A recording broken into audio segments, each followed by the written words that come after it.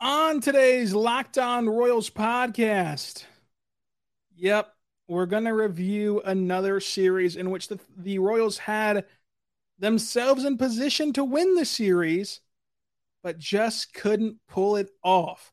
How can the Royals get over the hump? We'll talk about it coming up on today's Locked On Royals podcast on the Locked On Podcast Network, your teams every day. You are Locked On Royals, your daily Kansas City Royals podcast. Part of the Locked On Podcast Network, your team every day.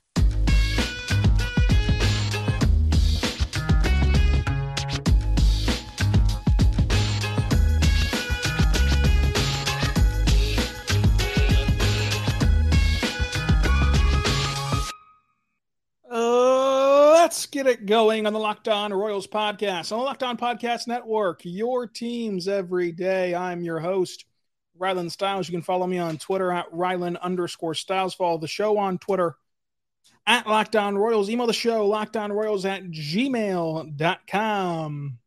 On today's show, we're going to dive into the Royals series against the Twins and preview the Royals series against the Guardians. Today's show is brought to you by BetOnline. BetOnline is covering you this year with more props, odds, and lines than ever before.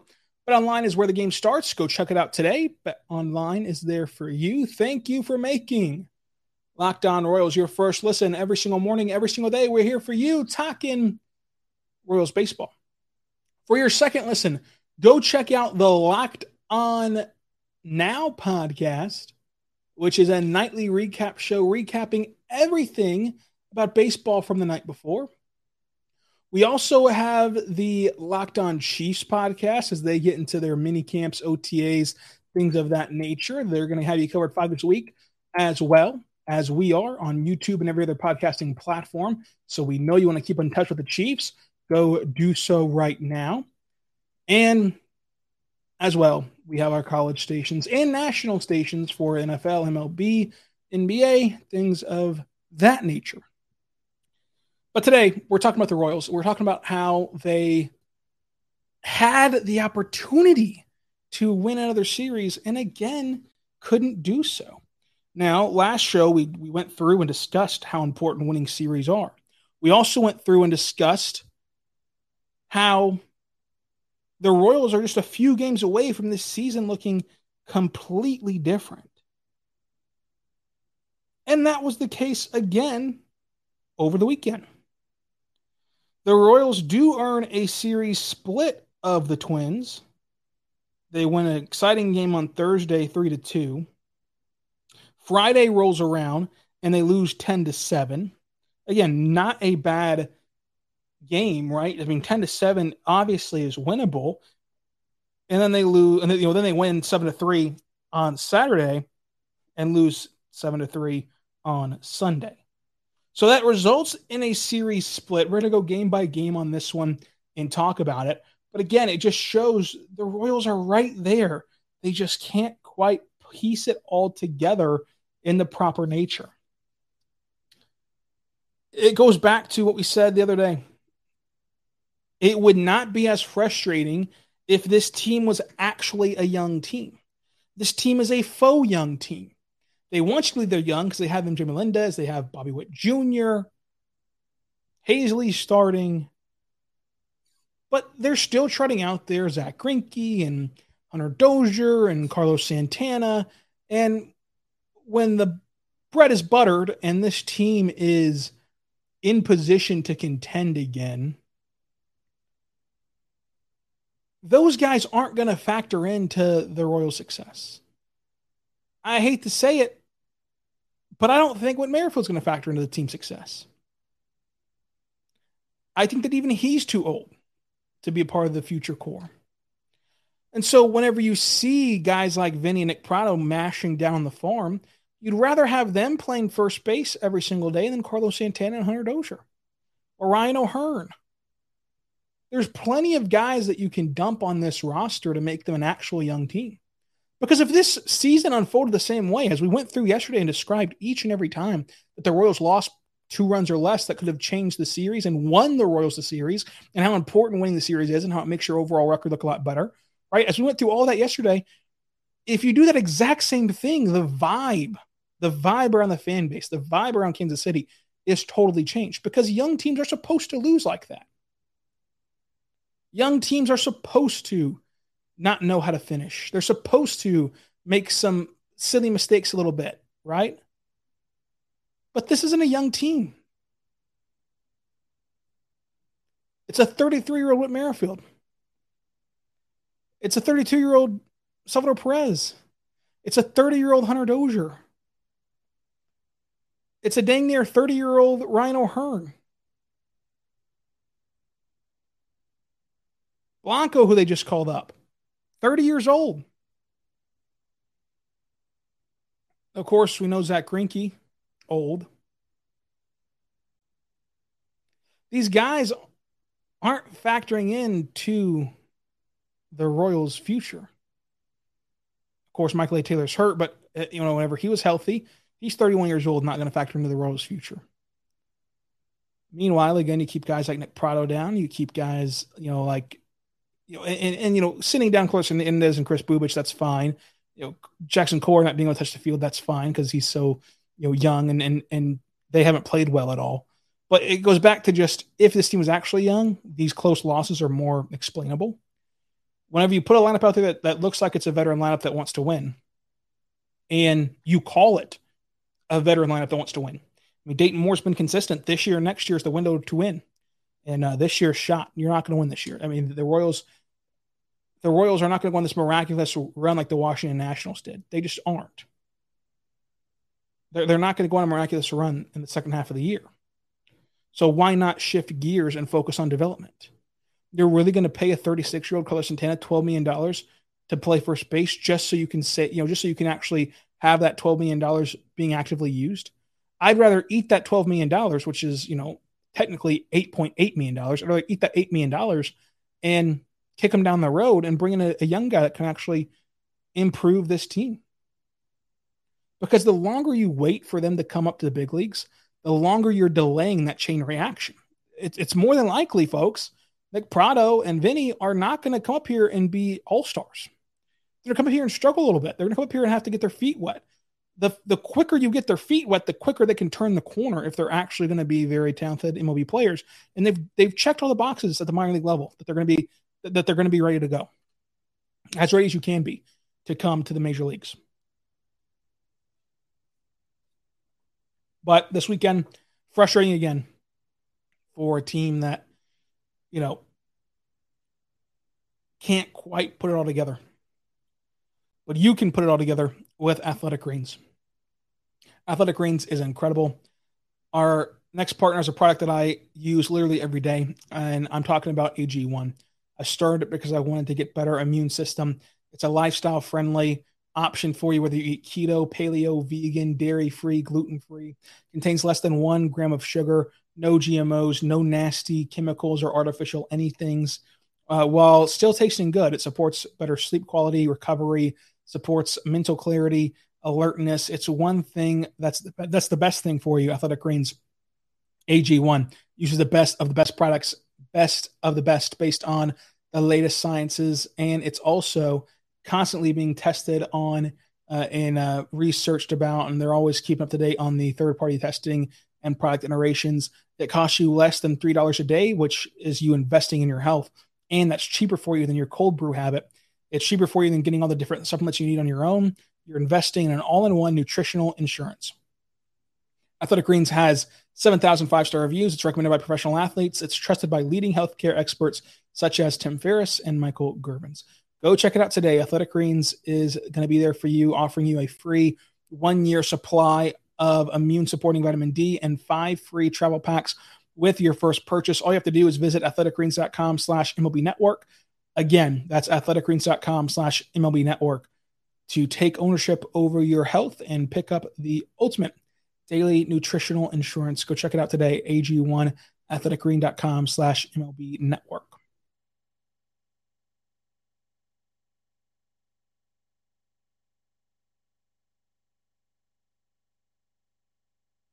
We are back on the Locked On Royals podcast. On the Locked On Podcast Network, your teams every day. I want to say right now, thank you for making Locked On Royals your first listen every single morning, every single day. We're here for you, talking Royals baseball. For your second listen, go check out the Locked On Now podcast, a nightly recap show of everything happening around baseball. Because, folks, we know it's impossible to watch every single game. It just flatly is. So let us do it for you, and let us get you caught today on what happened the night before with the Locked On Now podcast, recapping quickly each game from people with boots on the ground and local experts. Go check it out today. Locked On Now. And again, Locked On Chiefs, there for you as well as they get started for mini camps and training camps and a fun summer ahead. At least one team in Kansas City has a fun summer ahead. Am I right? So that'll be awesome for you. Go check out Locked On Chiefs. Locked On Royals and Chiefs are available anywhere you get your podcast from, including on YouTube. Subscribe there, comment there, everything over there. Follow me on Twitter at Ryland_Styles. Follow the show on Twitter at Locked On Royals. And let's continue talking about this series with Minnesota. So we go back to last Thursday. Game 1 in Target Field. Josh Staumont gets the win. The Royals win late after being absolutely shut down. This was that game pitched by, I'm going to mess up the name of this Twins pitcher, but forgive me. I believe it's Semencer. He pitched 7 innings of 2-hit baseball and allowed only 1 walk and 6 strikeouts. And then Duffy comes in, has the 1 inning where he just blows it, gives up 3 runs on 4 hits, and that was your ball game. And so the Royals win 3-2. From the Royals side of things, you had Daniel Lynch pitch very well, 5 innings, 7 hits, 2 runs allowed, 2 walks allowed. We'll see him go deeper into games from now on, but a solid outing from him. What can you expect from your 4-5 guy? Snyder gets the door shut in the 6th. Staumont in the 7th goes and pitches a clean 7th inning with 2 strikeouts, and then it's Pompous for a 3-hit outburst. Did not record a single out, but Scott Barlow gets out of the jam, only allowing the 2 hits, 2 strikeouts over the course of 2 innings. So a great job there, despite things getting interesting for Kansas City. You had Bobby Witt Jr. and Whit Merrifield both hit doubles in this game. And Whit Merrifield and Bobby Witt Jr. also, of course, had RBIs in this one as well. Royals were 2 for 4 with runners in scoring position in this game, and nobody collected multiple hits in game 1. And then you move on to game 2, which was the 10-7 loss in this game, which the Twins jumped out to an early 4-0 lead. The Royals then made it 4-3 in the 3rd. Then they tacked on the 4-4 tie in the 4th before surrendering the lead again with 2 runs in the bottom of the 4th.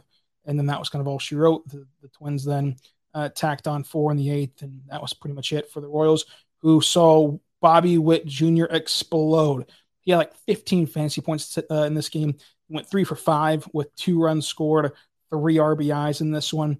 He had a 3-bagger, a home run as well. MJ Melendez had a home run as well in this game in the 9th inning to get him a little bit closer in this one. It was awesome to see them play again. Rivera and Bobby Witt Jr., the only 2 with multi-hits. But still, very good game from the Royals offensively. 7 runs off 13 hits. For their standards, that's incredible. It was Brad Keller, though, who is typically your ace. The one time, again, it goes back to this weekend. The Royals just can't put it all together. Your offense goes out there. They score 7 runs on 13 hits. If you tell me that a Brad Keller start will feature 7 runs on 13 hits, I will bet a ton of money that they're going to win that game. But then Brad Keller goes 4 innings of 11-hit baseball and 6 runs given up with 3 walks and 3 strikeouts with 2 home runs allowed. Gabe Spire then goes with a clean 1 1/3 innings. Coleman shuts the door on that. Snyder pitches a clean inning, and then Pompey gives up 4 runs to really end things for the Royals, and Peacock records 1 out. That was it for the Royals. The Twins did a good job in this one, of course, capitalizing on it, but the Royals lost that game when they easily could have won it, as an example of just how you turn that game upside down, and all of a sudden then you've won a series in Minnesota against the top-ranked team.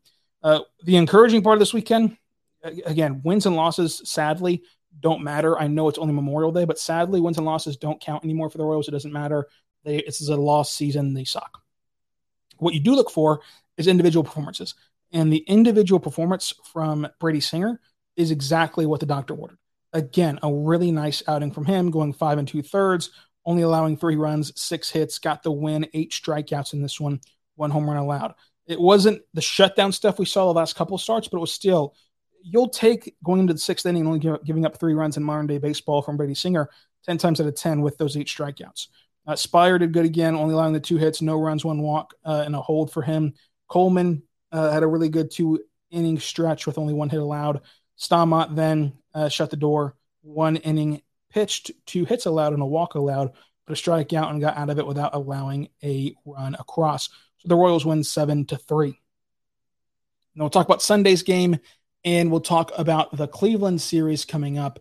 But I do want to tell you, it's just disheartening to see the Royals not put it together, but hopefully eventually they can actually do that. So Sunday's game, the Twins win 7-3.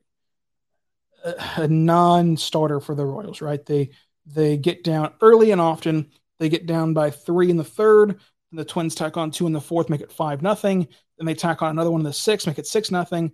At that point, the game's over. The Royals do add 2 in the 7th and 1 in the 8th, but the Twins are tallied with 1 in the 7th as well, so it was 7-3 to end the game. The 2-hit affairs were Andrew Benintendi with 2 for 4 and a run scored and an RBI. MJ Melendez, playing right field, was 2 for 4 with a run scored and an RBI. Hunter Dozier was 2 for 4 with an RBI. And that was your 2-hit games. Melendez and Dozier both had doubles. And, of course, Melendez, Dozier, and Benintendi all picked up RBIs. Zach Greinke was terrible. 4 innings of 6-hit baseball spread across 5 runs and 2 walks and 2 strikeouts. It was announced after the game he has a flexor issue, and that has now put him on the IL. So he's hurt. He's 0 for 4. He has a 5 ERA. He was obviously hurt. He's not playing well at all. And the Twins capitalized. So that's how the Twins finished up the series with Kansas City. They end on a high note. The Royals end on a low note. And now it's time to go into Cleveland. And we'll preview that series coming up. But first, we're going to get into a break.